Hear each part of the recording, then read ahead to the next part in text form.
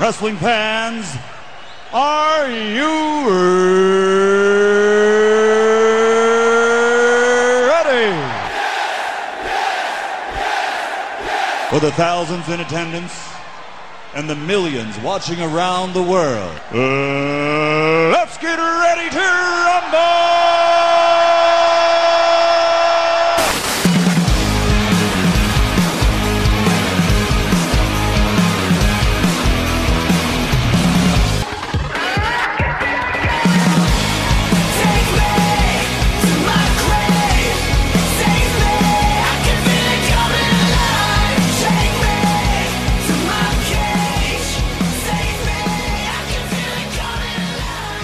What's going on, guys? Welcome back to Wrestle Rant Radio for Thursday, January 14th, 2021. I'm Graham GSM Matthews. Hope you guys are doing well. We are kicking off 2021 in very exciting fashion here. Last week we had my exclusive interview with Raw star Keith Lee. Today we're talking to WWE Hall of Famer Stone Cold Steve Austin.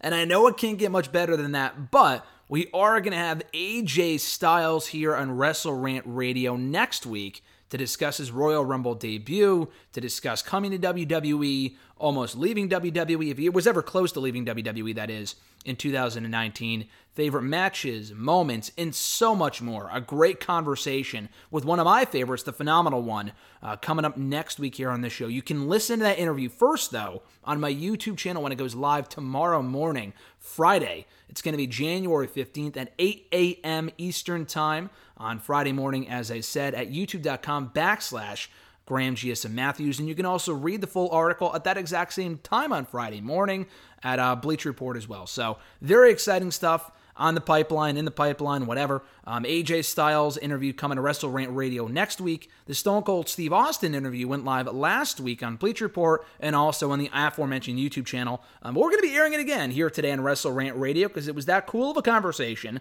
and it just gives me another excuse to replay my awesome interview with the WWE Hall of Famer, the Texas Rattlesnake himself, Stone Cold Steve Austin, talking all about Season 2 of Straight Up Steve Austin. We're talking about the podcasting world, retiring from wrestling, the current WWE product, his favorite guests, eventually interviewing The Rock at some point, his last Raw appearance in March of 2020, and so much more. So that'll be coming up momentarily, in addition to the weekly conversation, the weekly wrestling breakdown, for myself and Mr. Marceau, talking all about another abysmal episode of Raw on Monday, NXT last night, in addition to Night 2 of AEW New Year's Smash, in addition to Dynamite on Wednesday as well. Before we get to any of that, you can check out new episodes of Wrestle Rant Radio every single Thursday on WrestleRant.com, WrestleRantRadio.com, iTunes, Stitcher, Spotify, TuneIn Radio, iHeartRadio, Google Play, and Podbean. Never miss an episode. Rate the show, review the show, and subscribe to the show. You can find me on the Twitter machine at WrestleRant, on Facebook at Facebook.com/Graham GSM Matthews. Or I'm sorry, for Facebook, it's Facebook.com/Graham.GSM.Matthews. And on YouTube, it's YouTube.com/Graham GSM Matthews. So pretty much Graham GSM Matthews everywhere. Bleach Report as well, Daily DDT, What Culture, and Sports Betting Dime. We also got a chance to talk to Fandango. Now, that interview is not making the show, is not making Wrestle Rant Radio, but you're going to have to subscribe to the YouTube channel to get that one from yesterday. The article went up on dailyddt.com. The audio is available right now on YouTube. Another great conversation with Fandango as well, the current NXT star. But with all that being said, let's get right into it. My exclusive interview with Stone Cold Steve Austin. Hey, Graham, what's happening? Hey, Steve, how you doing, sir? Oh, another day at the office. How was your Christmas? It was very low-key. Obviously, you know the situation. So yeah. It was just my wife, myself, our three dogs, and we stayed here in the house and just kind of chilled. Nice. How's your 2020 been so far? Because you wrapped up Season 2 of the Steve Austin Show, or Straight Up Steve Austin, rather, earlier on in 2020, right? Yes, we did, and I was so thankful to get that in the can. And we got pushed. Production got slowed down because of everything that happened. And then finally, they gave us a green light to a window to get it done. We were able to get it done in that window and observe all the precautions and all the protocol. And it was a it was challenging, but I think we made the most of it. We operated safely and came out with a show that I'm very proud of. And I had been sitting on my ass for so long waiting for this thing to happen. I was chomping at the bit, like a lot of people, to get back to work. So it was a breath of fresh air for me. Well, you've been a busy man, Steve, recently. Between this, you got Straight Up Steve Austin coming back on January 11th. You've been recording the Broken Skull Sessions for WWE Network. You got your podcast as well. What have you noticed in doing the last 2 seasons of Straight Up Steve Austin? What have you noticed have been the biggest differences between doing a podcast, sitting down and talking to someone, and then doing a show like Straight Up Steve Austin where you're out, showing Sal from Impractical Jokers, the ring ropes, and stuff like that, kind of going outside and doing activities and whatnot? Well, I mean, the podcast, I kind of put the brakes on that a few months ago when COVID hit. So I'll probably continue that. I'll start that back up in 2021. But the podcast is something just a lot looser because, you're sitting in front of each other with a microphone. Mm-hmm. So, and it's kind of like a BS session, with Straight Up, we've got 3 or 4 segments and they're it's a half-hour show. So, you've got to get your stuff in, talk about what these people have going. I mean, we run a pretty tight ship, and I'm lucky that we have the showrunner. We have the producer that's always working with me to make me better. It's really you're facilitating a process. You're hosting. But hosting on television for a short amount of time, you're operating under different constraints than a podcast. Yeah, 100%. And I mean, so far you've had so many great guests between season 1, season 2. We're about to see in a couple weeks. You had Baker Mayfield, Gabriel Iglesias on in season 1. Season 2, we're going to see Charlotte Flair, Ice-T, and a number of other people. So far, who has been your favorite guest on Straight Up Steve Austin? Now, obviously, you've interviewed multiple other people with Broken Skull Sessions and the Steve Austin Show on Podcast One. Who has been your favorite guest so far, and who's still on that bucket list of people that you want to talk to and interview? Man, I don't want to put my bucket list out there because, if we get season 3, I'll come up with a list. USA Network comes up with a list. My production team comes up with a list. So I don't want to tip my hand yet. But I've enjoyed, I have to say, I've enjoyed each and every one of my guests. But, like this season, hanging out with Luke Combs, he's the hottest singer on 2 Feet right now with 9 straight #1 hits.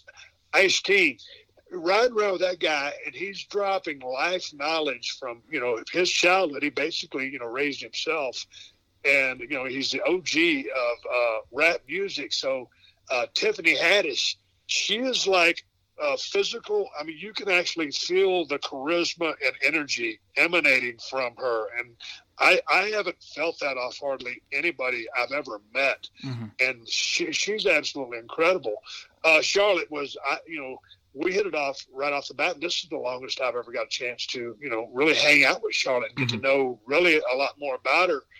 And, Brett Favre, football is my favorite sport in the world, along with pro wrestling and UFC. So when you hang out with one of the GOATs, that's an awesome day at the office. And, Bert Kreischer had me, there was a lot of the stuff with Bert didn't make the show because I was laughing my ass off and it was a little bit off color. But, each one of the people that I hang out with always has something interesting to say. And, like Steve-O, this guy, out of all the crazy stuff that he's done, when you sit there and you hang out with that guy, you realize how intelligent and how hard working he is, and to come out of the things he's come out of. And, and while I'm at it, Joel McHale, I mean, this guy can act, he can do stand-up, he can host. I mean, he's like a jack of all trades, and he's quick as lightning on his feet. So I hate to just say a favorite because I would be singling someone out. Sure. I would say that each person brings a different flavor to the show because it's unique to their personality, and we try to pick the activities accordingly. Whether it be the Steve Austin Show or Straight Up Steve Austin or in any other form, whether it be Broken Skull Sessions as well, is there a chance that we still might get that Rock interview at some point? It seems like he might be the biggest guest that you haven't gotten on so far, whether it be in entertainment, wrestling, whatnot. And you guys go way back. And of course, he's the busiest man in all of Hollywood right now. But are you still holding out hope to get that interview with The Rock at some point, and you guys just kind of shooting the shit and whatnot? Well, come on, let's face it. He's the biggest get that anybody would get, sure. Right? Yep. So, yeah, we've extended an offer for Broken Skull Session. We've extended an invite to Straight Up Steve Austin, on multiple occasions. And, like you just said, he's one of the busiest human beings on the planet. We have a past and a shared brotherhood and chemistry from all of our memories in the ring, working with each other. Maybe one day, hopefully, I would love that to happen. You've been in the podcasting, interviewing game for about 7 years now, Steve, with the debut of the Steve Austin Show on Podcast One back in 2013, which is just about as long as you were in WWE. So for as long as you've been doing this, interviewing people, doing the podcasting thing, when do you really feel like you hit your stride as an interviewer? Not to blow smoke, but I think a lot of people would say that you're one of the best interviewers out there, at least in the wrestling one, but even outside of that as well, with all the interviews you've done on Straight Up Steve Austin. When do you feel you really hit your stride as a podcaster, as an interviewer?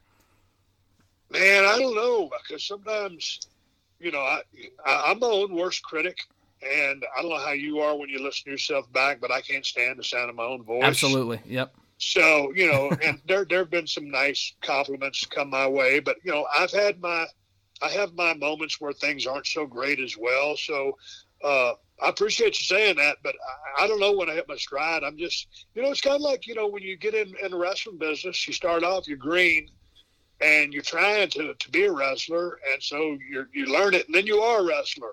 Mm-hmm. And so, like in the podcast business, or even in hosting, you're trying to be a host, and then you get, hey, man, it's not about me, it's about the guest. Mm-hmm. So you learn that, and it's just, I think it's repetition and doing things over and over and over again, and getting better at them. And also, specifically with Straight Up Steve Austin and Broken Skull Sessions, I have an excellent supporting cast who helps me tremendously. Mm-hmm. With the podcast, hey, man, that was a one-man show. I turned that into my producer, and he'd throw in the commercials, and, that was just, a real loose setting. And I enjoy, each of the three settings, but they're all kind of different. And, hey, man, I'm doing my damnedest to do my best. And I've been fortunate, Steve, to be at two Raws that you were at, both the 25th anniversary of Raw Barclays a couple of years ago, which was a great show, you kicking off the show with Vince, and then your appearance at MSG last year in September of 2019. Both times, of all the shows that I've been to over the last decade, you got the biggest pop I've ever heard. It was absolutely thunderous in both arenas. And it's crazy now watching the show, there are no fans. You were on that first pandemic show back in March, on 3/16 day, with no fans there. You tried to make the most of it. It was a weird situation. What do you think is the barometer right now for these talent to be, knowing that what's working, what's not, with no fans there, as someone who would always feed off the audience throughout their career? Boy, that's really tough, man, because I went down there to do that promo that I did, and I went to Vince's trailer 3 times to try to talk him out of that. I said, Byron Saxton was there. I said, just let me do a shoot interview with Byron, and we'll talk about what's real and what's really going on. And he goes, God dang it, Steve. He goes, people are going to be suffering. He goes, let's just go out there and, because the promo was terrible. Oh my God, the creative was terrible. Yeah. But let's don't hammer that home. I'm just making a point. It was bad, and it was so uncomfortable because I am a crowd guy. I work purely off instinct, and I work off the sound that crowd has given me. So I think with the advent of the Thunderdome that it does, because they're controlling noise and stuff like that, I think that does help the performers, the superstars, make decisions accordingly. And I think it's when I went out there, I'll tell you, it was extremely hard because I had never done anything like that, and I didn't like the material to begin with. But at the end of the day, I said, you know what, Vince has got way more problems than me in here, pissing and moaning about this creative, so I'll go ahead and do it. But I take my hat off to the men and women down there who are doing the absolute best they can. And, I was talking to Drew McIntyre on Broken Skull the other day, and, there's a guy who's really, really polished and at the peak of his career, and it's a shame.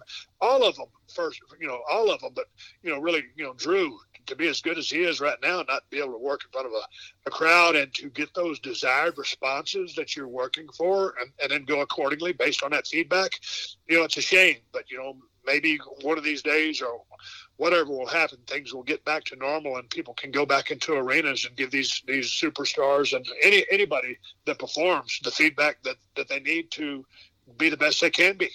100%. And you talked about Drew McIntyre. You had him on Broken Skull Sessions recently. We are getting the Bayley one as the next episode, right? Is that accurate? Well, I just read that today or yesterday, so I guess I can confirm that. And Bayley's one of my favorites. Yeah. I think she's one of the most entertaining heels in the business right now.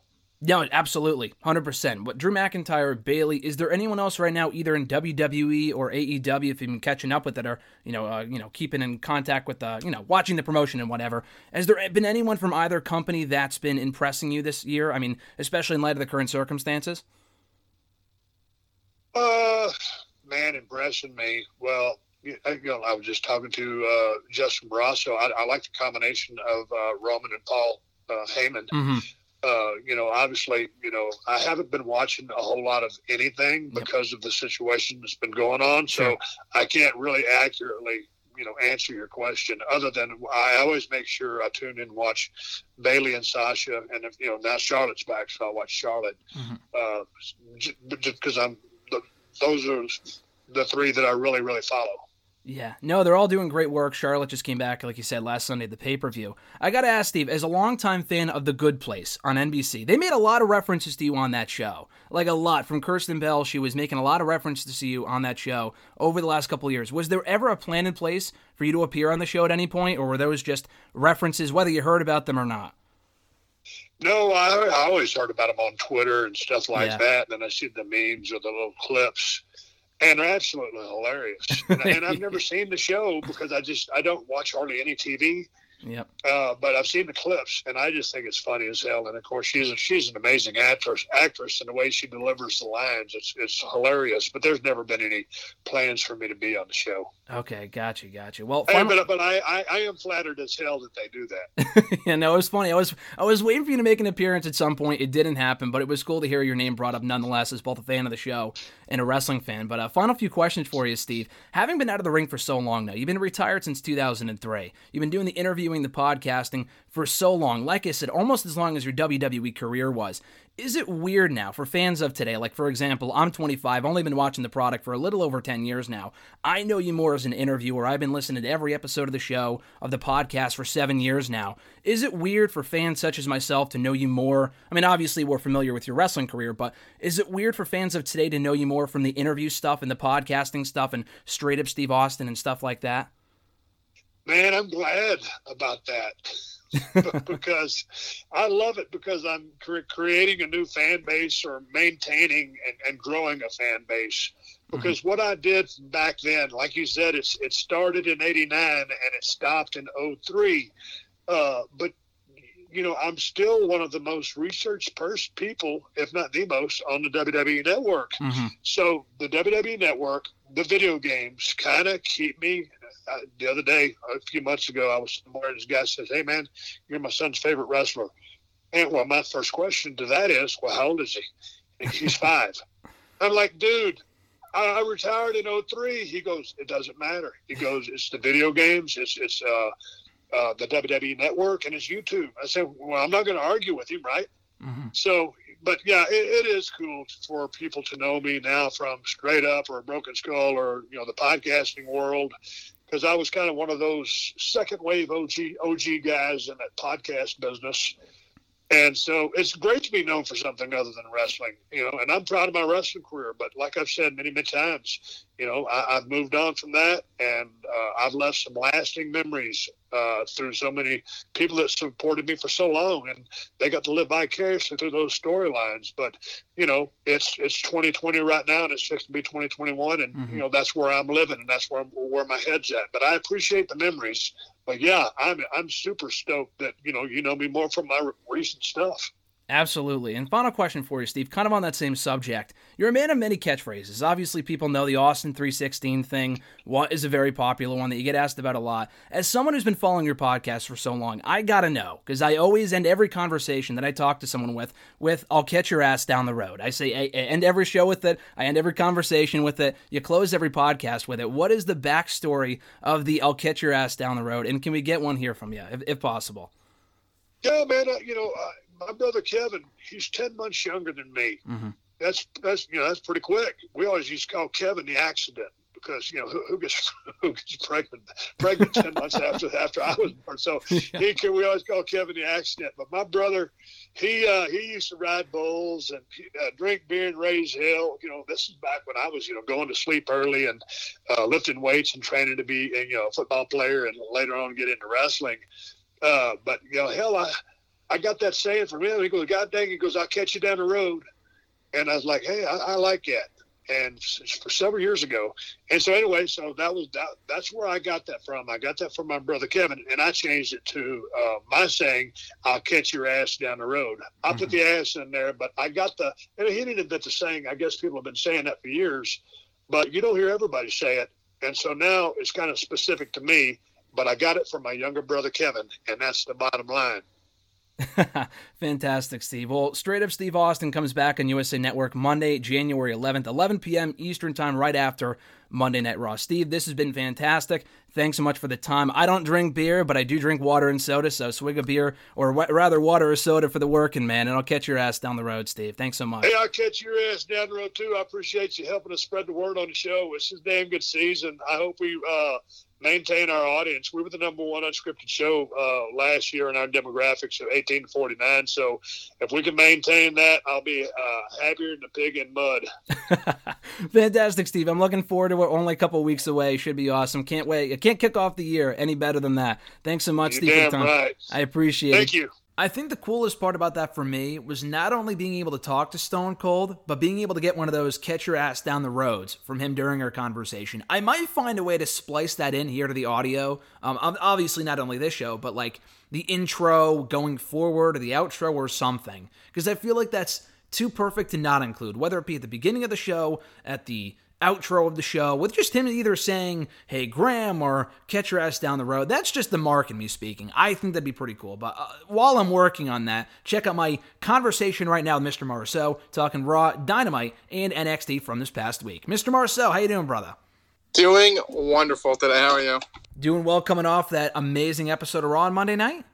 Oh, my God. It was so good, I only saw it probably 20 minutes. So what was the game that was going on simultaneously? It was the national championship for football. It was Alabama versus Ohio State. And that's where that video that I saw came from? Which one? The one that was taking place in COVID City? Yeah, probably. I don't know. It was in Miami, so they had fans, yeah. I heard the Browns game was pretty good the other week. They killed the Steelers. Yeah, it was crazy. Was that on Sunday?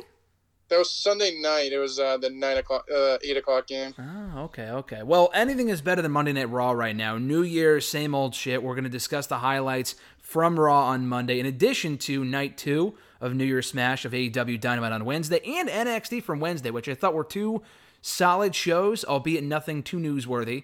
Anything is more bearable than Raw, because given the circumstances, you should give him a pass, but even with a full, healthy roster, it doesn't seem like this company can quite figure out how to put together 3 compelling hours of television on Mondays. I don't know why. We've discussed it at length, and it's the same stuff every single week. So we'll start off with that. We'll start off with the obvious, actually. It was announced a couple hours before Raw on Monday that Drew McIntyre tested positive for COVID-19. Now, he was the only one announced, but if you watch Raw on Monday, it's not a stretch to say that a few other people probably caught it as well. Per a report, I believe, I don't remember if it was from Meltzer or PW Insider, Mike Johnson. I don't remember exactly. Maybe it was Fightful, but they made a report. They issued a report saying that there's this new outbreak of COVID in WWE, AEW, even Impact, that might sideline some people. AEW, it seems like they do a pretty good job of disclosing who has it, who doesn't, who was in contact with someone who might have it. That's why the Thunder Rosa Britt Baker match was called off last week, and we're getting that now at Beach Break in a couple of weeks, which is why she filmed that promo on her phone on Wednesday. But Drew McIntyre is the only one that WWE confirmed. Charlie Caruso wasn't there. Ricochet wasn't there. Kofi Kingston wasn't there, but I don't think that was a COVID thing. I think he has a genuinely broken, like a legitimately broken jaw or a hurt jaw or whatever. So I'm not sure when he'll be back, but that's why he wasn't on Raw this week. But that would explain why we got so many impromptu matches. Now, I'm not a big fan of the impromptu matches anyway, and I know you didn't watch the whole show, Mr. Marceau, but we got it in 3 different instances Between Jeff Hardy and Elias, they did it with Keith Lee and Sheamus, and they did it with Matt Riddle and MVP. And then a bunch of other matches that meant a whole lot of nothing. But above all else, because Drew McIntyre was supposed to be on the show on Monday to kick off the build to the Goldberg match at the Rumble, they probably would have flown in Goldberg and done something with him on the show had they known Drew McIntyre wouldn't be available, enough ahead of time, but they found out that day, I assume. So Goldberg, they gave him the vignette treatment talking about the WWE Championship match in a couple weeks. McIntyre did give an update on his condition, but they kind of broke that, the glass there, the emergency glass, break in case of emergency, that being Triple H, which they always constantly do. They bring back the McMahons, Triple H, whenever the ratings are down or lower than they've ever been in this case. And they brought back the game. Now, I'm not sure what the ratings were for Monday. I know actually last week, I got to give you credit, although this isn't really that bold of a prediction. The Legends Night, I was not expecting to do over 2 million viewers. I think it just barely broke that. You thought it would, and it did. Wasn't overly past 2 million, but 2 million for a Legends Night when 5 years ago it did like 4 or 5 million people is not a good number at all. But they brought back the game on Monday. He played a pretty prominent role on the show and the ongoing stuff with Randy Orton. Of course, leading to the main event match. It wasn't really a match. It was more so a fight between him and Orton. Orton and Triple H brawling before the fireball to Triple H, or rather, I'm sorry, to Randy Orton. Triple H just randomly disappeared. There was no explanation as to where Triple H went. And this feud between Randy Orton and Bray Wyatt has been very hit or miss, I think, but it has been one of the better parts of Raw for the last month now, I would say. And I didn't hate this. I did not like the Alexa Bliss Orton stuff. I told you that. You liked it. I didn't. I thought what they did on Monday was cool. So I know I said a lot there, Mr. Marceau. Break it down for me. What were your thoughts on what we saw on Monday with the return of Triple H randomly and what they did with the Orton, Alexa Bliss, and Fiend stuff? Yeah, I mean, you were just all over the place. Jesus I am sorry. I'm just all over the place with Raw right now. I mean, from what I saw, the show was fine. I read your review, and you kind of shit all over the show, so I figured I didn't have to watch the rest of it, so I didn't. But no, I thought the opening segment, I mean, Triple H obviously coming was random, but I think that was just to get a name on there because Drew was out. But they were a little back and forth with him and Randy was pretty neat. I mean, I think they're both pretty good on the mic, so that was fine. I saw Charlotte versus Lacey. I mean, I have no clue what the hell they're doing. I guess just doing something to give Charlotte something in the interim. I mean, she's a tag team champion. They really haven't gone back to that since her and Asuka won. And then last week with Rick, I guess they're just kind of trying to get this over. But now it seems like she's in a full-fledged feud with fucking Lacey Evans over her geriatric father. So we'll see what happens there. And then the main event, or street fight, or whatever you want to call it, it was, for what it was fine. I mean, Triple H vanished out of nowhere. Didn't really bother me. I mean, it is what it is. I mean, it wasn't really... It was just like a fight, so it was never going to be really an ending. Alexa coming back with the fireball I thought was great. I've enjoyed everything they've done. I mean, I know you weren't the biggest fan of her trying to set herself on fire, and the Raw ended with that cliffhanger, but I think it's definitely the best thing on Raw, so I can't really... I don't want to nitpick it because I don't want to just shit on other things on the show, so I think the Alexa, Bray, and Randy stuff's definitely been the best thing on Raw. But besides that, the show has just been fucking unbearable to watch. Well, specifically with the Triple H stuff, when you hear that he's announced for Raw, you watch the game anyway. But when you hear that, are you excited to see what he's going to do? Or was it just like, okay, they're clearly just doing this as a ratings attempt? Oh, I mean, I knew right away it was clearly a ratings attempt. I mean, once I saw Drew was out with COVID and that he wasn't going to be on the show, and I saw they're like, oh, Triple H's going to kick off the show. I mean, that's easily just the... get people to look. I mean, I don't think he's that big of a name. They're like, oh, I'm going to watch Raw now, but at least it's something. Gives you people something to look forward to, I guess. But, I mean, it didn't really change my viewpoint at all. Triple H actually, a lot of people may not realize this, but he has not wrestled since on TV anyway, since the Super Showdown show in June of 2019, when he actually faced Randy Orton in his last televised match, and he lost. Before that, you would have to go back to WrestleMania, where he beat Batista. He was on a Japan tour soon after that Super Showdown show in June of 2019, but he did not wrestle in the entirety of 2020, which would be a first for him, I think, since he signed to the company in 1995, I think it was. Yeah, 1995, because we celebrated 25 years of Triple H last year. Do you want to see Triple H back in a match at WrestleMania? I feel like we have this conversation every single year, and I've always said that you don't really need Triple H in a match at WrestleMania. I really don't think we do. And we didn't last year, and maybe the COVID stuff affected that, and that's why we didn't get a match. But it didn't look like we were headed for a Triple H match anyway, because COVID hit in March, and Triple H wasn't even on TV at that point, I don't think, in a regular role. Would you want to see him in a match this year at WrestleMania, or is it another one of those years where, like, there's no reason for it, so why bother bringing him back? Yeah, there's no reason for it. I mean, he's kind of not overstayed his welcome, but the last few years, I mean, besides the Ronda match, which kind of at 34 with Stephanie, like that kind of helped get her over and get her kind of a bigger exposure. Besides that, I feel like his matches really haven't been that good. I mean, we went to WrestleMania 33. The Seth one was like whatever. Wasn't a big fan of the Batista one.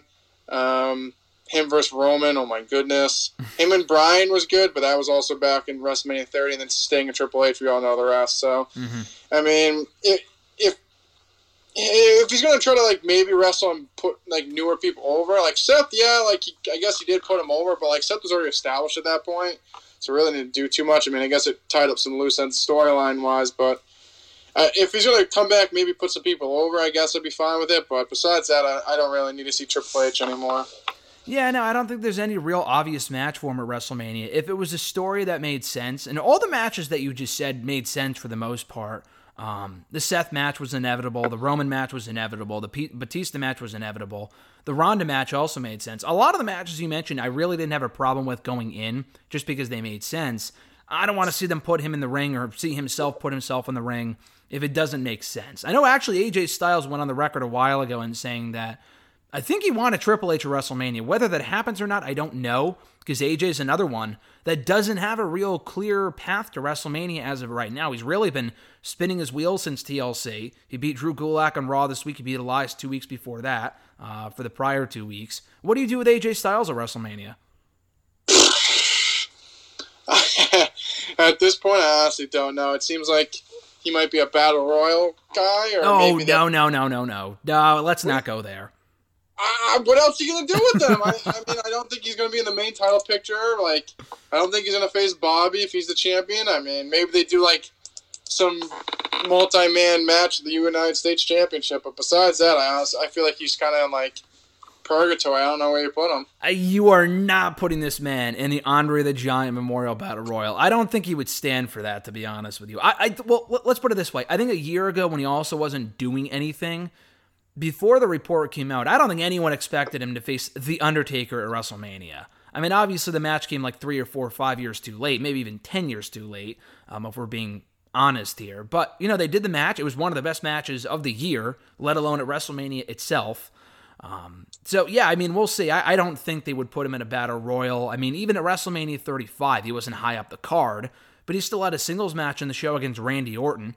He's had nothing but singles matches at WrestleMania since he debuted 5 years ago, so I would be surprised if they put him in, like, you know, would they do a Raw tag team title thing with him and Omos? Like, I think it might make more sense to have him face, like, for example, would you want to see AJ Styles and Edge at WrestleMania, or do you think Orton and Edge is kind of a lock? It seems like Orton and Edge is a lock. I wouldn't do AJ and Edge. I don't know. That doesn't even really tickle me, so I definitely want to do that. I want to see them match at some point. I'm not sure if they would do it at WrestleMania this year, but I think if they save it for maybe some point down the road after Edge is done with the Orton, a feud I don't want to see, you know, revisited, but it feels like it's inevitable.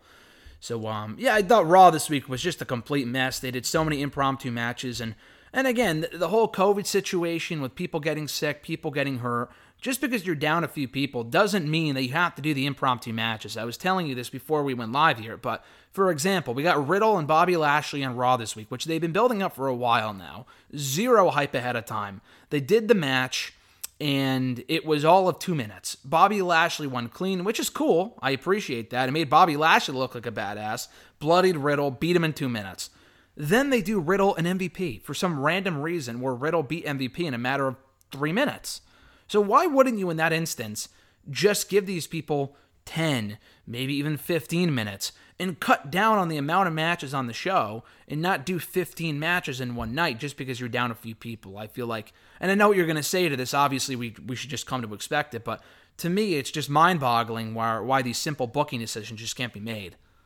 It's just because it seems like a lot of things there are just booked so last minute, and so quickly that I just don't think the thought process is there anymore. I mean, from what you heard back in the day, they'd have things booked weeks and months in advance. So it's just like, obviously, if something comes up, they could just insert someone new. But it seems like everything now is booked on the fly and everything's done last minute. So if they got late report that X amount of people weren't going to be there, they're just like, oh shit, what are we going to do now? Mm-hmm. So maybe they were going to do. I mean, I still don't understand. Like, if you're going to do Riddle and Lashley, unless you just want it to be a squash and give a big win to Bobby, okay, beat him in 2 minutes, fine. But then doing a subsequent match after just doesn't make any sense. It's just like, why does it matter? So if he gets killed by Lashley in 2 minutes, why would it matter? Like, why would we care if he beats MVP? Yep. So, like, all of a sudden, like, oh, give him a rematch. Like, no, he just got killed. So, like, why would it matter?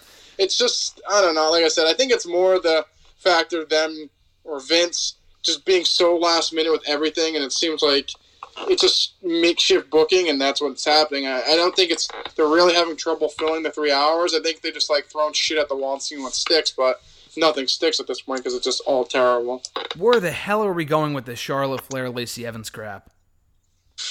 I honestly have no idea. I think it's just something to keep Charlotte busy at this point. But like, she's part of the tag team with Asuka. Asuka wasn't on Raw, I don't believe. No, neither was Peyton Royce, and Peyton Royce was the one who pinned Charlotte last week, not Lacey.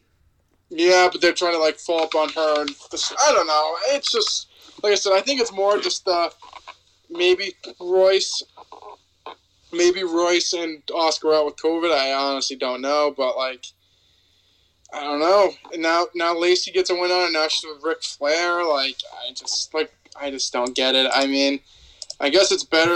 No, I'm not even say it's better than nothing because it's terrible. But who gives a shit? Lacey Evans means nothing. You're just having her job to have show the job to her. Like, yeah, she's getting assistance, but like, no one really gives a shit. I mean, if anyone, it should be Peyton in this role. Like I said, she did beat her last week. Maybe she's out with COVID. But Peyton's the one that should be in the rub. I honestly, face, heel, in between her, I do not give two shits about Lacey Evans. I like Lacey Evans and I like Charlotte. I didn't even think the match was that bad. I just think the whole story with Rick is completely unnecessary. I'm not sure if it's supposed to turn Charlotte heel again. And, you know, we were talking about this before we went live here. I think Charlotte is a natural heel. And they can use her as a babyface when necessary, like in this instance, because I feel like the only reason why we got Charlotte and Asuka is, first of all, Lana got hurt, because she otherwise probably would have teamed with Lana. And I don't know if Lana got hurt or if something happened with her. I don't know. But she had to take time off for like a month, and we haven't seen her since, which no one's asking questions, and why would they? Because Lana just is not that good. But so we're getting Charlotte and Asuka. I figured they would do the babyface team, and Charlotte would at some point ask Asuka, hey, can I have a shot at your Raw Women's Championship? And that probably will still happen. It just won't mean as much if she's already a heel by that point. And she's only been back for 3-4 weeks, and she's already a heel again. Apparently, I don't know, but the way that she treated her father was terrible. Ric Flair got back at her with a heel and Lacey Evans. Apparently, he might have an interest in her or vice versa. It's just a very stupid storyline, and I just don't care. And it's hard to care about the tag team titles for the women anyway, not because of the concept of it, but because of how they're portrayed and booked and handled on these shows. I think Sasha and Bayley were the best thing ever happened to those tag titles, and ever since they dropped them, again, they've just meant absolutely nothing. But speaking of the women, though, we'll transition from there into NXT, a much better show on Wednesday. Not a great show by NXT standards. I thought both Wednesday night shows this week were not the greatest, but they were solid for what they were. But on the subject of the women, I do got to ask you, Mr. Marceau, I'm not sure if we discussed this last week, but we are getting a women's Dusty Rhodes Tag Team Classic starting next week. We already know that Casey Catanzaro and Kaden Carter are in it, as well as the Ways, Indy Hartwell, and Candice LeRae. We're getting Ember Moon and Shotzi Blackheart, and there was one other team that I'm not thinking of. I don't remember, but I know they announced 4 teams last night. Candice defeated Shotzi Blackheart. Shotzi got a new tag team partner in Ember Moon, so I assume we are going to get the Way versus Shotzi and Ember at some point in the tournament. What are your thoughts on the Women's Dusty Classic, Mr. Marceau, with the women's division at an all-time high right now in NXT? And who do you see winning this entire thing based off the teams that have been announced so far, and obviously other teams to be announced in the weeks to come? Yeah, I think this is a good idea. I mean, they have so many women that they don't really get all of them showcased on TV, so I like it. I think it's something new and something fresh. And I mean, the tag team division on Raw and the main roster in general is just terrible. So, from what we've seen so far, I like the teams that they announced. I'm not sure it would go all the way. I mean, I really like Raquel and Dakota. I mean, I think they're should be a shoe-in. Tony and Mercedes is interesting. Oh, that's the other team. Yep, I forgot about that. The way I don't really care for them. And then Ember and Shotzi? Ember and Shotzi, yep. Yeah, I'm honestly couldn't be more out on Shotzi. She just zipped for me. So we'll see what happens. But I think from what they've announced, I would say either Mercedes and Tony or Raquel and Dakota makes the most sense. But it's kind of weird because Raquel's setting her sights on EO. Same with Mercedes and Tony, I feel like. So maybe another team that they announced could get a good rub and push. I mean, Kaden Carter and Casey would be nice, but they're just like the glorified job team. So maybe they get an upset win somewhere or someone helps them down the line. But I would say the two teams I named first would probably be the ones I at least now would say are the favorites. Well, I know next week that we are getting Mercedes and Tony next week against Casey and Kaden. So if they win there, I would be shocked just because they're heavily protecting Mercedes right now. And Toni Storm, I think the last time we saw her in action, she beat Rhea Ripley. So they should not be losing anytime soon. I don't know if I would have them win the whole thing. Maybe they do, and then they fight for a women's title shot. The women's title picture is very interesting right now because we have them gunning for a shot at Io Shirai. They both have their established issues with Io. And then you also have Raquel. Could you see a situation that we get a four-way for the women's championship at the next pay-per-view, Mr. Marceau? I'm sorry, the next takeover on February 14th. So you're saying the tag team show or the women's championship? The women's title, it seems like we could get a four-way with Mercedes, Tony, Io, and Raquel. And we haven't had a four-way for that women's title in like 4 or 5 years, I don't think. Yeah, I mean, that's the story. Not that that's the story they're telling, but it seems like, Tony beat Rhea, and then, it seemed like she was setting her sights on Io. Then Mercedes came back, attacked Io, and then obviously Raquel. I mean, she's been the breakout in the last couple of months, and she seems like after last night she's setting her sights on Io as well. So, makes sense. I honestly wouldn't even know, does Io keep the belt or someone go over? I mean, I think they're all three solid contenders, and they all can do their ways. But that like we're saying, that maybe that's what they're going towards next, and then you have Mercedes and Tony have some disagreement, and then that's how they get involved as well. If they're a tag team, they win the whole cup, why would they want to face each other? So there could be some dissension there as well. I mean, they did that with Balor and Samoa Joe 4 or 5 years ago. Yeah, I guess so, but I don't know. I don't really like that idea. I'd rather them not like each other and then go in. I don't want them they're teaming and then they just attack people. So. What about the NXT Championship picture? We got Finn Balor cutting a very good promo last night, being interrupted by Pete Dunne, Oney Lorcan, and Danny Burch. Undisputed Era makes the save. From what it looks like, we're either getting an 8-man tag team match at some point, based on what we got here and in the main event.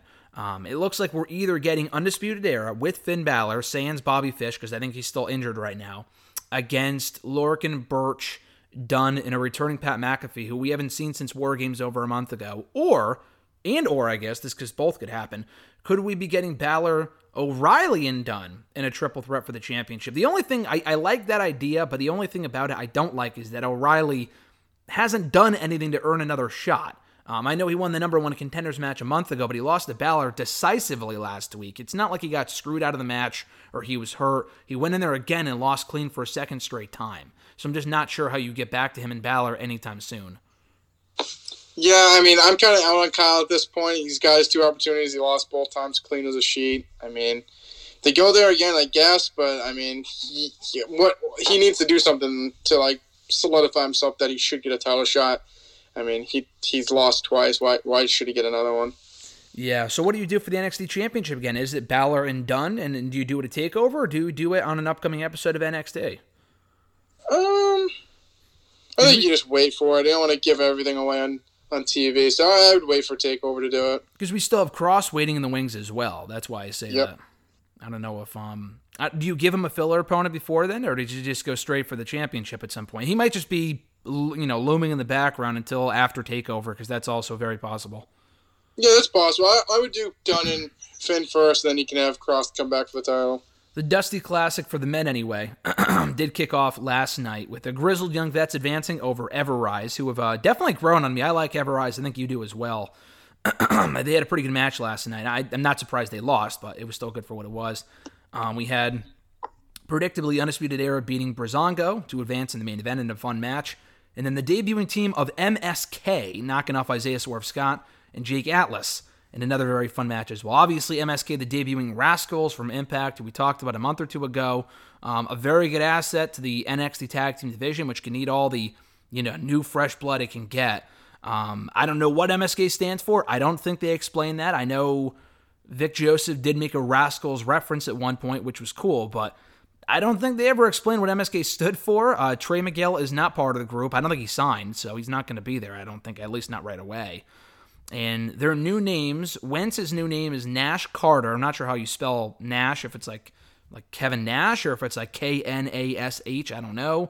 And then the other guy's name is Wes Lee, not Wesley like Wesley Blake. It's just Wes, W-E-S, and then his last name is L-E-E, which I thought was fucking dumb. I'm not a fan of the new names. I thought it was really stupid. They look cool. I don't know. I mean, again, I don't know if they didn't want to call them the Rascals. It's not like they bring in the Motor City Machine Guns, and I guess they would have to change that too because of machine guns. But it's not that well known to the point where like the Young Bucks, like they brought them in as like the old cows, or I don't know. I don't even know. I can't even make a joke there, but you get my gist. That I thought this was a very fun match. They had a great debut. They won here over the obviously team that has dissension within Scott and Atlas.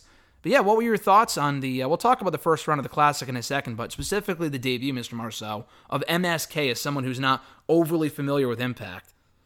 No, it's fresh, new blood. I mean, the tag team division needs it, so if they're going to introduce them into the tag team division, I like how they put them in here, got them a nice win on their debut match, and like I said, the tag team division needs new blood. I feel like it's just been the same few teams last couple months. I know the Grizzly Young Vets are back, which is good. We got some NXT UK teams coming in, but any new blood for the tag team division is good, and I thought they had a good debut. Yeah, would you see them going all the way, or no? I think the Grizzly Young Vets probably go the whole way, but it'll be interesting to see what happens. I think they're kind of the shoe-in, but we'll see. Well, they did win over Everrise, like I said. I'm going to look at the bracket right now, because I know next week we are getting... Let me see. All right, so we already got Colin Strong against Breezango. Undisputed Era advances. They're going to be facing the team of... the winning team of either Tony Nese and Arya Daivari from 205 Live, or Adrian Adonis, or not Adrian Adonis, Jesus Christ, that guy's been dead for years, Ashanti V. Adonis and Desmond Troy. So I think that's taking place on 205 Live this week. Undisputed Era will advance there. They'll go to probably to that semifinal from that left part of the bracket. Do you see that going over as well? I mean, that's pretty self-explanatory, I would assume. I honestly have no idea who the fuck the people you just enlisted are, so I'm going with Undisputed Era. Okay. I think next week we're getting Gargano in Theory against Kushida and Ruff. That's an easy win for the Way, right? Yeah, they'll win there. And Kushida and Gargano probably facing off a takeover for the North American title? Yes. So Gargano and Theory beating them there. Everrise, Grizzled Young Vets. Oh, okay. So this is an interesting one. In the quarterfinals, we would get the Grizzled Young Vets versus the Way. Obviously, Grizzled Young Vets would probably win there. Yep. Right? That would make sense. So we would get Grizzled Young Vets against Undisputed Era in the left part of the bracket. In the semifinals, would that mean a win for Grizzled Young Vets? I think they beat them last year, too. Or does Undisputed Era... I think Grizzled Young Vets are going to go the whole way. So okay. I think whoever's on their side, I think they'll make the finals. On the other side, I mean... Seems like MSK would probably go the whole way. The other teams aren't like... Maybe Legado del Fantasma, but I doubt it. So I would say MSK. It's going to be MSK versus Grizzly Young Vets in the finals. Okay, well, I'm looking at the rest of the bracket right now. MSK won last night. Maverick and Dane versus Stallion and Gray. Maverick and Dane are going to win there. MSK advances over Maverick and Dane, you think? Yeah. Okay. Imperium, Lucha House Party. I think that's an easy win for Imperium. I don't know. Lucha House Party's been booked better in NXT than they were on the main roster. So, and they also are coming off a win over the Raw Tag Team Champions. So, it's entirely possible they beat Imperium. Actually, you know what? They probably will. I'm going to say that Lucha House Party wins. They face the winners of Legado del Fantasma versus Bollywood Boys. Legado wins there. Legado gets their win back. Legado versus MSK. Do you think MSK advances over Legado? That's still your pick? Yeah, I think it's going to be them and the Grizzly Young Vets in the finals. All right, who do you have go over, if that's the case? Grizzly Young Vets, I think they're high on them. I think they're the team that's going to go over. They'll probably be the new tag team champions somewhere down the lines as well. Well, yeah, I think Regal announced that last night, so the winning team is going to get a shot at the tag titles. I think a takeover. I'm not 100% sure on that. Do you think they beat Lorcan and Burks for the tag titles, or do they just wait for a while for that, I guess?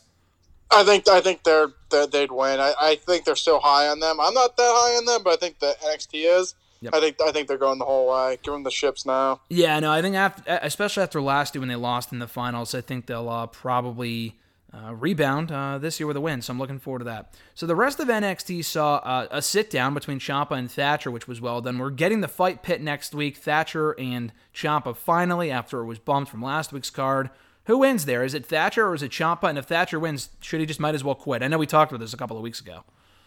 No, you said if Ciampa wins, Thatcher should quit. Oh, yeah. I'm sorry. Yeah, my bad. I reversed. But no, I mean, I think Thatcher has to win here. Like I said, if not, he should just quit.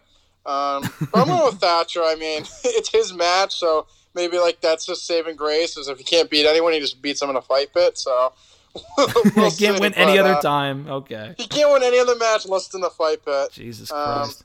I mean, maybe you do that. Like he wins, and then like if he can't win anything else, he can just have a gimmick like I'm the fight pit champion, and like just goes and crazy in the fight pit. I don't know, God. But you gotta do something. So I'll go with Thatcher here. I'm more. The other question is like, what do you do from him from there? Like I like Thatcher, but it's like I feel like he's mid card at best at this point. I feel like there's so many more people ahead of him. So we'll see. But I think a win here, or he should just quit. Xia Li, final thoughts on her second match on NXT since coming back. Love Xia Li. Push her to the moon. I love the new character. I think she is good. She's always been good, but I think, toning that character, honing that character has really been the key, and now that she has it down, I don't really mind the fact that they're not revealing her master or whatever they're calling her right away. I think they can wait a while for that, because really right now the focus is on Xia Li, so I'm totally okay with this. Yeah, you can slow burn the reveal. Yeah, I'm fine with that. So we move on over now to night 2 of New Year's Dash. Not New Year's Dash, I'm sorry, New Year's Smash. New Year's Dash is the... Dash was the New Japan show. We have fucking New Year's Dash, New Year's Smash, New Year's Evil. My God, there's so many New Year's names. New Year's Revolution.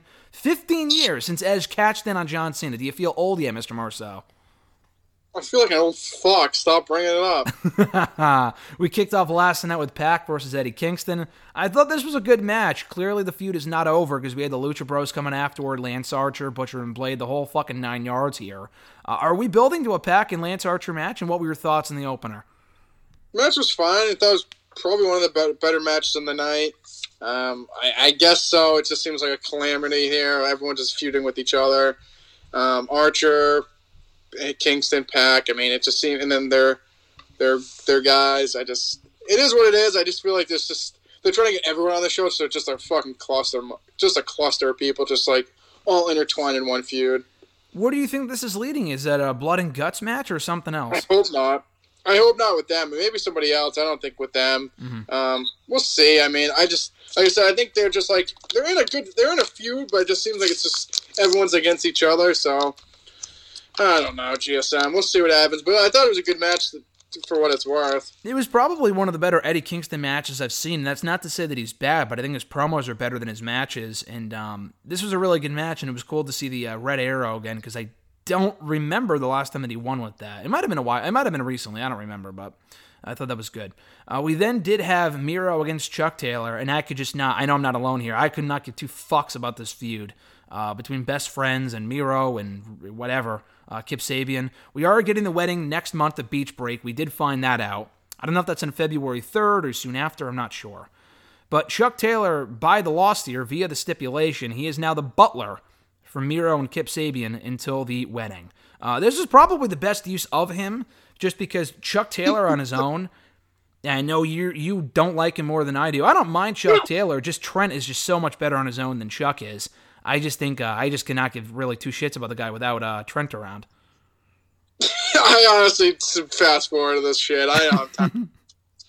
Miro, I think he's good. I just think he's just going to be another WWE guy that's going to go there, mid-card at best, if that. I just don't see him ever getting into that big top level, just like people think that he should have been. I mean, WWE, I think he could have maybe had a run. I think at that point, I don't know. Guys just have been a fucking joke since he's joined the company. Chuck Taylor's fucking terrible. Even with Trent just carries him. I guess he's the butler, the wedding. I literally don't care. Like, who cares about a low mid-card at best preliminary guy getting married? No one, so. Yeah. It's just another thing. It's just like, this is shit that they do, and I'm just like, why? So I literally just was like, you're going to waste my time? Oh, fuck you, and just fast forward right through it. Fuck you, I'll fast forward right through it. Well, I will say this. I agree with you, and I don't agree in that. I think he has been easily the most misused, not even underutilized, but like misused people they brought in since AEW started. Is that safe to say at this point? Oh, easily. He's been a joke since he joined the company. He was a fucking best man, like I said, a best man for a fucking job guy. Who gives a shit? Yeah, I disagree in that. I don't think he's another one. I think he's the only one. I really can't think of any other people that they've brought in and have been like as misused as him. Like I know Sean okay, I was gonna say, I know you were gonna say Shawn Spears. My thing with Shawn Spears is that he was never gonna come in and win the world fucking title. Like I was interested. Neither was Miro. What'd you say? Neither would Miro. I think not that he would win the world title, but I think he's a bigger star than Shawn Spears is, at least in my opinion. I mean, yeah, but the way they started him off, it's like, at least Shawn Spears came in, he was fucking facing Cody. Yes. At least Miro comes in as the best man for a fucking job guy. He's done nothing. That's my point. It's like, yes. At least came in with, like, buzzworthy. Like, he hit Cody with the head of the chair. It was the first time we've seen that in how long ago. Like, at least he had a memorable debut. Fucking Miro came out on a throwaway dynamite after two goofballs. No. No, I agree with you, but the thing, I'm going off of purely upside alone. Like, I think Miro could go further in the company, regardless of how they debuted, because Shawn Spears had an interesting debut. You were never sold on the Tully-Blanchard pairing. That's always been random. I honestly completely forget that they're still a thing. Because I always see Tully with FTR that I completely forget that they're still a thing. But I think Miro they can make whoever they want a top guy. But off of upside alone, I think Miro can go a lot farther, and I'm not just talking about the TNT title. I think he could be a top-tier talent in the company if they actually utilize them correctly. Yes or no? I gotta say no on that. Jesus. I don't Jesus me. I'm just kidding. I think he's another guy that people just get their fucking... I thought he was good in WWE. I liked him. I thought he was good in the role. Yes, could he done more? Maybe, but... People need to realize not everyone's world championship material, and I agree. Going, yeah, so exactly. So that's my point. I don't think he's world championship material. I think he's at best, if they push him correctly, which they haven't so far, is a top mid-card guy. Who comes out in a tank. Who comes out in a tank and loses. Like, I think Brody Lee, like, I think he is another guy. Like, I think he came in, like, he had the TNT title run, but I just think he's another guy, like, that would never get to that level. Like, I think he's a good high mid-card guy, but I don't think they would ever push him to world championship. I just think the way that they were going with it, he was just like he'd be like their, like, veteran mid-card guy. Like, he's like a stepping stone guy, I feel like. I don't think he was ever going to be pushed to the main event. Well, he was in the main event and then win. No, I agree. I think based off how they've booked these people, they weren't going to be... Like, Brody Lee was not going to be world champion in a couple of months. I think if they booked him to be strong, like Brody Lee when he had squashed Cody, I think that Brody Lee could have been world champion. I do. And I completely agree that not everyone can be a world champion. And I think we've discussed before how Brody Lee did not meet the level of expectation initially when he first came in just because, people thought he would be world champion from the get-go, and maybe he could have been, but that wasn't the role for him. I think they could have built to that down the road, especially when they need more main eventers. And I just got done talking about this in hashtag. I want to ask you, Mr. Marceau, they don't really have a lot of top-tier babyfaces in this company. I know Brody was obviously a heel, Miro's a heel, but like other than that, and they're heels, but I'm talking about babyfaces here. Even Phoenix, who Omega just fucking beat last week, was a heel. He's a heel. So, like, if Omega's going to hold the belt for a while, which he definitely will and probably should, I know I'm going off track here with the Miro stuff, but who do you have Omega face for the championship? I know they're grooming Moxley for a rematch, and that's fine. Maybe Rich Swann gets a title for title shot in Impact, but, like, and that's not even on their fucking roster. Like, I feel like they have a serious top-of-the-card babyface problem right now. Yeah, I mean, I think they've always had that. It just, like, even Cody, like, Cody's, like, he's a tweener-in-betweener, and obviously now he can't go for the title, but, like, yeah.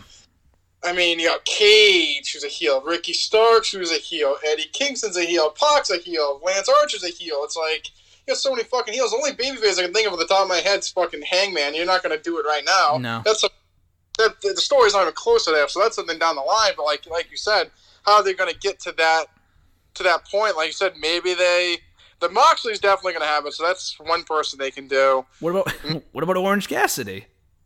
Stop. maybe it's a Dynamite 10-minute main event like they did with Joey Janela. I'd be okay with that. Yeah, I mean, they just, like you said, they just have a top-of-the-card babyface issue. Did they turn someone face like from maybe, Inner Circle? Like, maybe Darby? Yeah, but I just think they won't get to that level anytime soon just because he's had the TNT, you know. Yeah, I know. I'm just trying to think. I agree. Besides Hangman, I can't think of, like, they would have to build someone up seriously or turn someone face, which I feel like all the people that are heel are better heel anyways. Like, I want to see Eddie Kingston as a good guy. Like, he's a fucking dick. I want to boo him. Mm-hmm. No, I agree. But no, I mean, yeah. I mean, I'm trying to think. Like, besides, like, Moxley, like, I'm trying to think. Hangman, Moxley, Cody doesn't really count. Cody doesn't really count. And Cody's, like, directionless as hell right now anyway.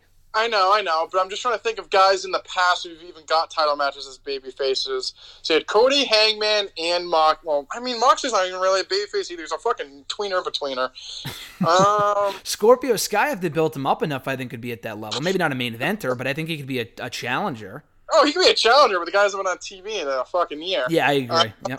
Yeah, I don't know. Like, I feel like anyone that's been a babyface that has challenged for the titles, like a tag team guy, it's like Jungle Boy too. Jungle Boy, like, yeah. So I don't know. They definitely do have a babyface problem, though.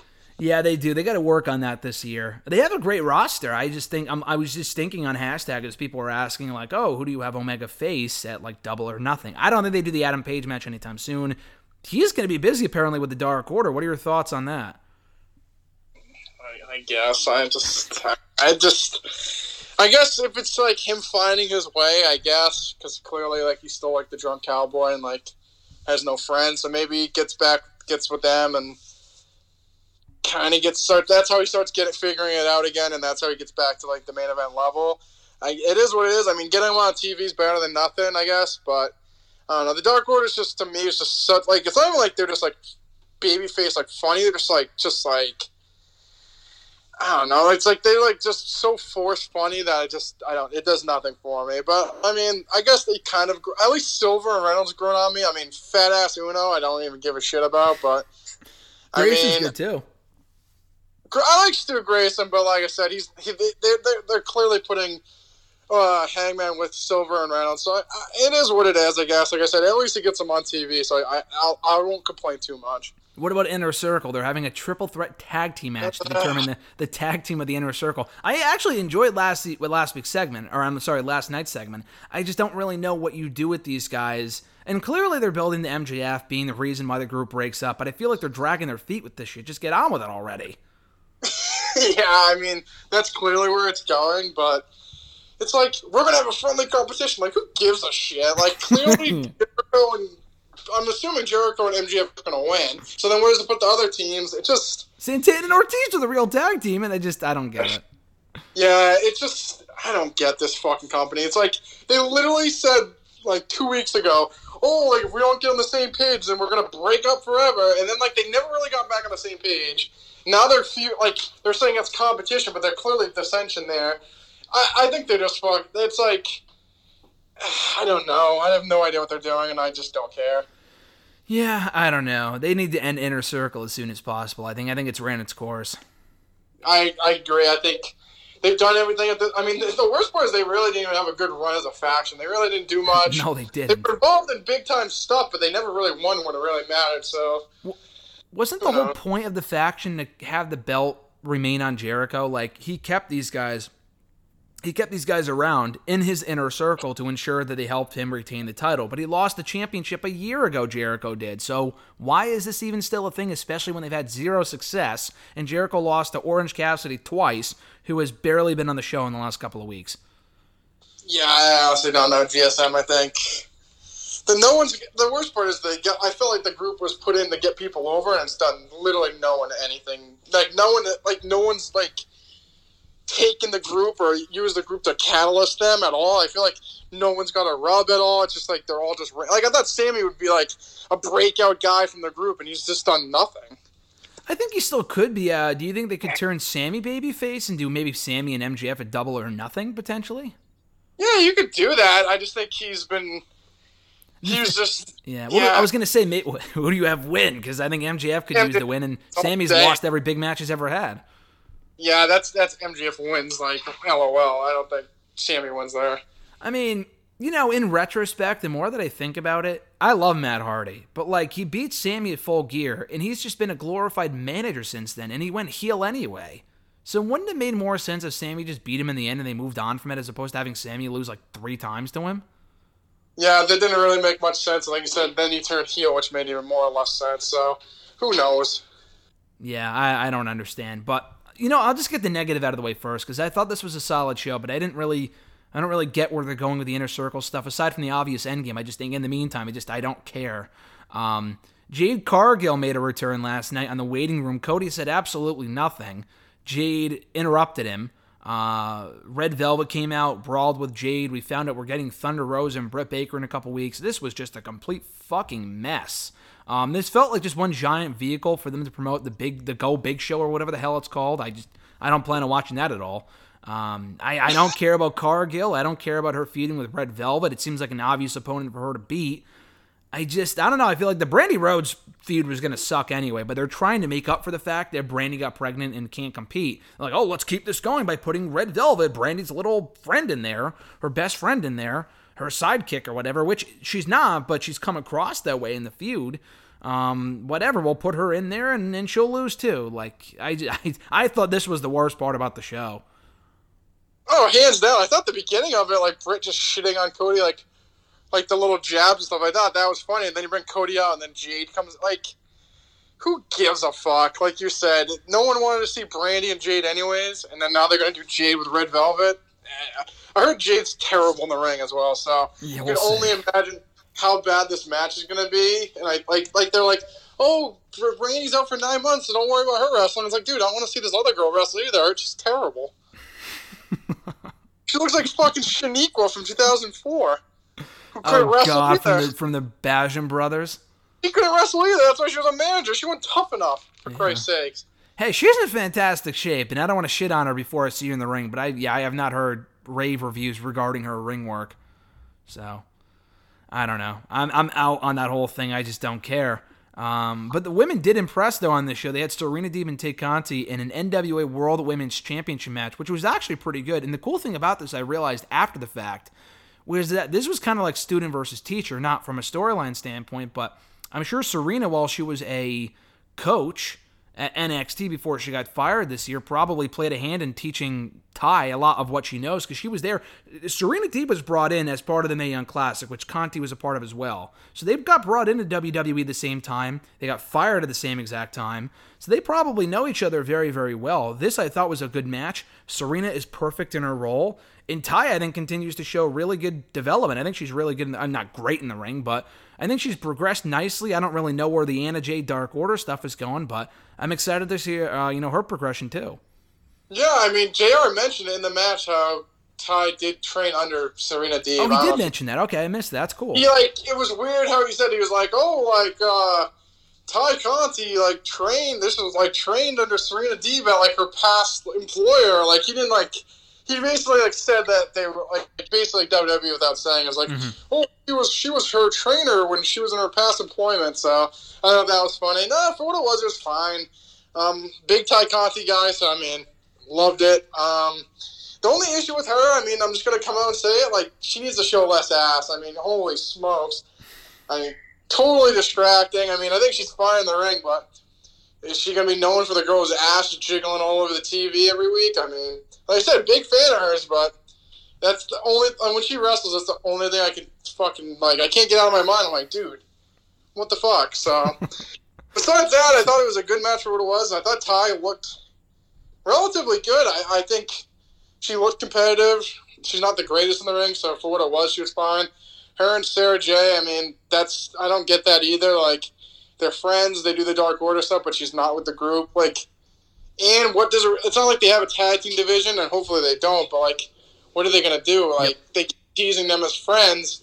I feel like eventually, the Dark Order's face, so I think eventually, you could have Ty go heel. I feel like she's better as, like, a little bitch, so maybe you have Ty Conti turn on her, and then they get, like, a women's feud out of that, but you need to sink more time and make them both seem more important if you're going to do a one-off or a feud with them. Well, I think it would be the other way around, just because it was interesting that Ty actually came out of the babyface tunnel, and the Dark Order and Anna Jay came out from the heel tunnel. So if anything, I think it would be Anna Jay turning on her.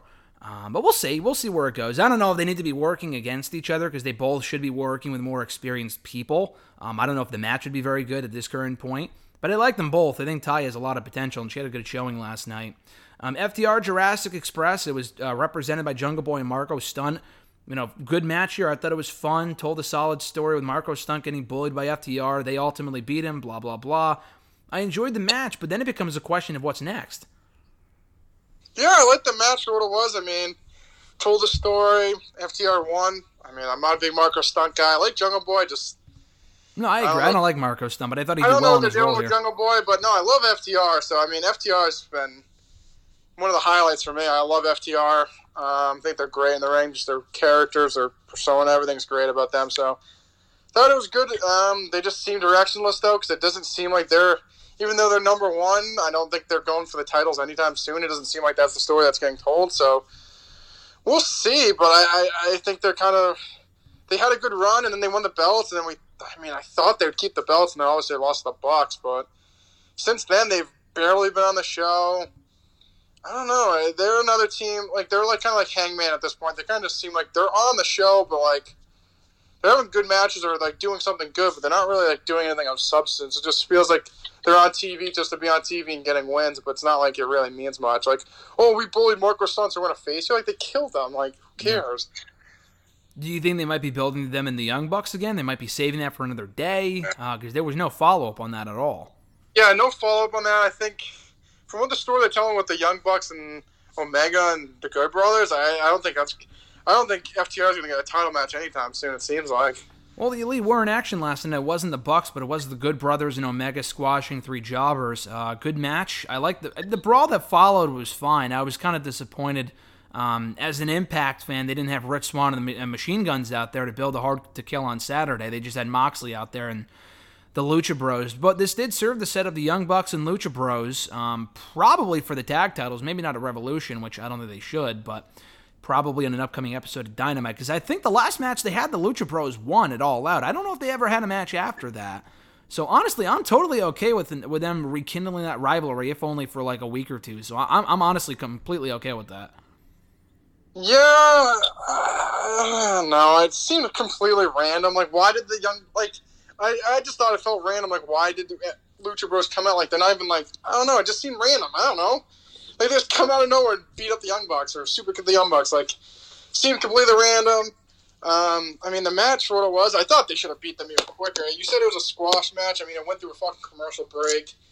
I thought, no, it should have been shorter. I agree, yeah. Oh, yeah, good, like, maybe give Pillman and Garrison a little bit of offense. That other guy, I don't even know his name. He might be $150 soaking wet. They should have beat him in second. So it is what it is. But then you have Moxley come out, and then the big brawl, and like you said, and the Young Bucks. It just feels like every match after the match is always like some shenanigans or some big, like, someone's got to get in a fight. And for what it was, it's fine. I like seeing the Good Brothers. They probably should have went to AEW when they could have, and then they did it, and then WWE fired them. Obviously, they didn't think that was going to happen, but they're good on Impact, or they're good. I guess they're good for them, but I don't know. I obviously think that's going to be them, the Young Bucks, at some point, but the Lucha Bros, I don't know, just they're earlier in the night, they're with Kingston, and then they're helping, like, they're kind of all over the place, so it didn't really make too much sense to me. I think the Bucks and the Good Brothers is probably a Revolution match if I had to book this myself. Yeah, that seems like I said, that's why I don't think FTR is, like, going to get a title shot soon, because I think that's where the story's going. I think it's going to be Bucks and the Good Brothers. the next kind of big tag team match. So, like I said, they know where to do with the Revival, or FTR, whatever the fuck you want to call them. So yeah, and I think it's just, I don't know.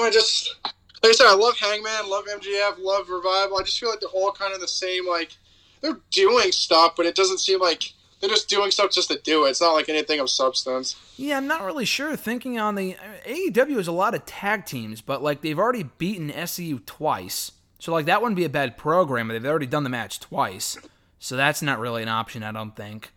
They've done FTR and Lucha Bros. Maybe they could do it again. I don't really know who you have FTR feud with going forward before they re-enter the tag title picture down the road. Yeah, I don't either. That's kind of where I'm questioning. I don't really know where you go next with them. I think they're the best tag team in the world, and since I thought they had a good like I said, I thought they had a good tag team title run for what it was. I thought they'd beat the Bucks and go on with another good long feud, but then they lost. And like I said, since then they haven't been on the show that much, and I don't really know. Yeah, I'm not sure. But there was a lot of long-term storytelling going into the main event on the show. I love the video package they did between Darby Allin and Brian Cage, dating back to April. Maybe even earlier than that, when Taz was trying to recruit Darby Allin. He said no, and that led to the debut of Brian Cage at Double or Nothing. The rest is history, but I thought this was built up really, really well. I mean, I remember telling you over the summer, why weren't they doing Cage and Allin at the All Out pay-per-view? Now, I don't know if they knew at that point that they were building to this match in January, but they've held off on it. They've done every other iteration of Allin versus Starks and tag team matches and whatever. They finally did it on the show. I thought it was a very good match. I don't know if it was Tony himself or someone called it one of the biggest main events they've ever done on Dynamite, which I thought was a complete joke. I honestly thought he was kidding, but it was a great match. I thoroughly enjoyed the match, but like, it's not something I don't think I'll remember 6 months from now, maybe even a couple weeks. I really enjoyed it for what it was. I can't understate that enough. It was an Omega and Phoenix. Allen's selling was great. It was really a glorified squash. Cage completely killed Allen up until the Sting appearance, which I think would have meant more had Sting not been on the show every fucking week for the last month. If we saw Sting when he debuted, and maybe he cut the promo the week after, and then he didn't come back until now, I think this would have meant a lot more.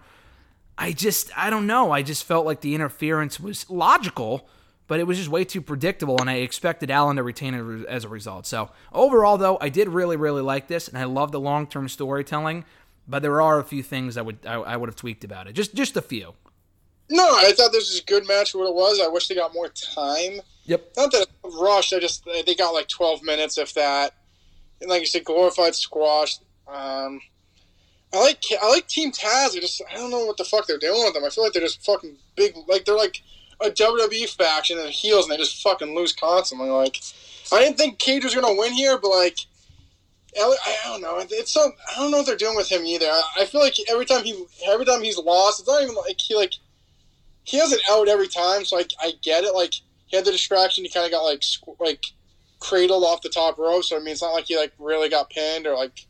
Then he lost to John Moxley with that kind of like the stupid hand thing. Like, I don't know. I like them. I just feel like they're like, I don't know. It's hard to describe. I think the match for what it was good. It was a glorified squash, and Darby went at the end. Sting coming out. I mean, it was so fucking predictable. He knew once Starks got involved that he was coming out, which happened. And then they lost, and then they just ran away as it's snowing in Jacksonville, which I don't get that either. But I'm so high on Team Taz, and they're just like starting to lose me because they can never win it when it matters most. And they give this guy, their big guy, this fake title, and he's never won a match that mattered. They're just another team. Or another performer in this company that I really like, and I just feel like they don't know what they're doing with them, or they're just wasting them. Like, I like Darby as well, so I'm not like bitching that Darby won because I thought Darby would win anyways. But like, I don't know. I feel like Team Taz just looks like a fucking joke right now. They constantly lose when it matters most. They're always on the show. Taz is probably one of the best promos in the business right now. Mm-hmm. Stark, great. They all like, besides Powerhouse Hobbs, I feel like he's kind of out of place. But I like Starks, Cage, and Taz. I like them as the three, and then they added Hook. Who cares? Less about him as well. Yeah, who cares? But like, I thought they were going to be like this big heel group, but they feel like a WWE heel group that they put these guys together and they're great, but then when it matters most, they just lose, and then eventually they break up, and then you just forget about them. And they're like a fucking trivia question in like 3 years of teams that you never remember. Yeah, no, I agree, and I think it's an issue of just AEW having too talented of a roster. Like, if it was, Joey Janela as the TNT champion and he lost, Brian Cage lost, I would probably have a problem with that. It's just because they have so many good people on their roster, you can't push everyone at once. With Cage, I will say, I think he's only lost 2 matches, I think, period. I don't even know if he's lost tag team matches, but I know he got beat by Moxley. He lost this match. Wasn't even decisive. I think actually Allen had to roll him up. I think Moxley had to roll him up too, or he never tapped out, or whatever it was. Yeah, he got cradled off the top rope in this one, and then the Moxley one tasked him in the towel. So, he has been protected, but, Yeah, no, I agree. I completely agree. I think he should be bigger than he is, but I just don't think it's his time yet. That's what I was getting at with the Miro and Brody Lee stuff, where I think these guys could be a top-tier champion. It's just not their time. So that's kind of going back to that original discussion. I feel like that's part of the problem, dude, is that they have so many good people. A lot of these people, though, are heels. Cage, Brody, and Miro are all great heels. Obviously, Brody no longer around due to his passing a couple weeks ago, but Miro and Cage, 2 great heels, should be at that top tier level, getting title shots, maybe even being the world champion, can be dominant heels. The problem with all those people that I just mentioned is that they're all kind of the same in that they should be dominant, main event level heels. You can't really do that with them right now when Omega's the champ and he's a heel champion. So what do you do with these guys in the meantime when they're not going to win the TNT title? Stark's already lost. Cage already lost. I mean, what do they go for the tag titles that are held by the Bucks? Maybe? I don't know. They're in a very weird position right now because I don't see them beating if they do Allen and Sting versus Team Taz. I don't see Sting losing that, so I don't know what you do with them right now. Yeah, but I also agree with you. So they have a talented roster, which I agree. But then they keep turning all these people, so they can't push them singly because, like you said, there's heels champions or someone's holding the belt that should have the belt before them, which I completely agree with. But then you turn them into a makeshift tag team, and they do nothing. It's like Jericho and all those guys, like MJF, they're going to turn them all into a tag team because they have nothing else to do with them. Same with Team Taz, they're great, but they're going to put them in a tag team, and then they're getting TV time, and then FTR's not getting on the show, and they already have 1,000 tag teams that don't even wrestle on the show. I will say it is kind of a product of having so much talent with not a lot of spaces, but maybe they shouldn't have signed so many people. I don't know, it's just it's crazy. I think they just have so many people, they just don't know what the fuck to do with them. Yeah, no, again, it's a good problem to have because they have a really talented roster, but yeah, I just don't know what you do with them going forward. But again, that's a minor nitpick, I would say, a minor criticism from my end of AEW, because I think overall the shows are enjoyable to watch, NXT as well, and I thought they were 2 good shows this week. The same cannot be said for Raw, but maybe we have better luck next week. I feel like I said that all the time, and it just never pans out. But we do have the Royal Rumble coming up. That is worth it getting excited over. That's coming up in 2 weeks, 2.5 weeks. So we have the Royal Rumble prediction show coming up in 2.5 weeks. And, yeah, I think that's about it, Mr. Marceau. Any final thoughts before we ride off into the sunset here? I got nothing, GSM. No words of wisdom to close off the episode? Don't watch Raw. Don't watch Raw. Truer words have never been spoken. But, yeah, so we'll talk all about Raw, NXT Dynamite next week. More often than not we do, but I'm bearing any major major happenings. So I guess we'll find out next week what's going on. But at the current stage, we will be reviewing Raw, Dynamite, and NXT per usual. But people can check out new episodes of the show every single Thursday on WrestleRant.com, WrestleRantRadio.com, iTunes, Stitcher, Spotify, TuneIn Radio, iHeartRadio, Google Play, and Podbean. You can find Mr. Marceau on the Twitter machine at @RJ_Marceau, myself at WrestleRant. I did attach the Stone Cold Steve Austin interview to the top of this episode, and then next week it's going to be AJ Styles, so that's worth looking forward to as well. Or as you would like to call him, Mr. Marceau, CJ Miles, the marginal one from WWE. Yeah, when you were having that kerfluffle with the Motor City Machine Guns, I was going to say the Detroit assault rifles. You talking about if they came to WWE? You were saying, if they came to WWE, you said the old cows, the young Bucks. Oh, for the Bucks, yeah. The Detroit firearms. Oh, God. God, that is terrible. But maybe that's better than Wesley. I think that's a fucking terrible name. But who knows? That's a discussion for another day. Mr. Marceau, have an awesome one. I'll catch you next week, brother. See you later, Jason.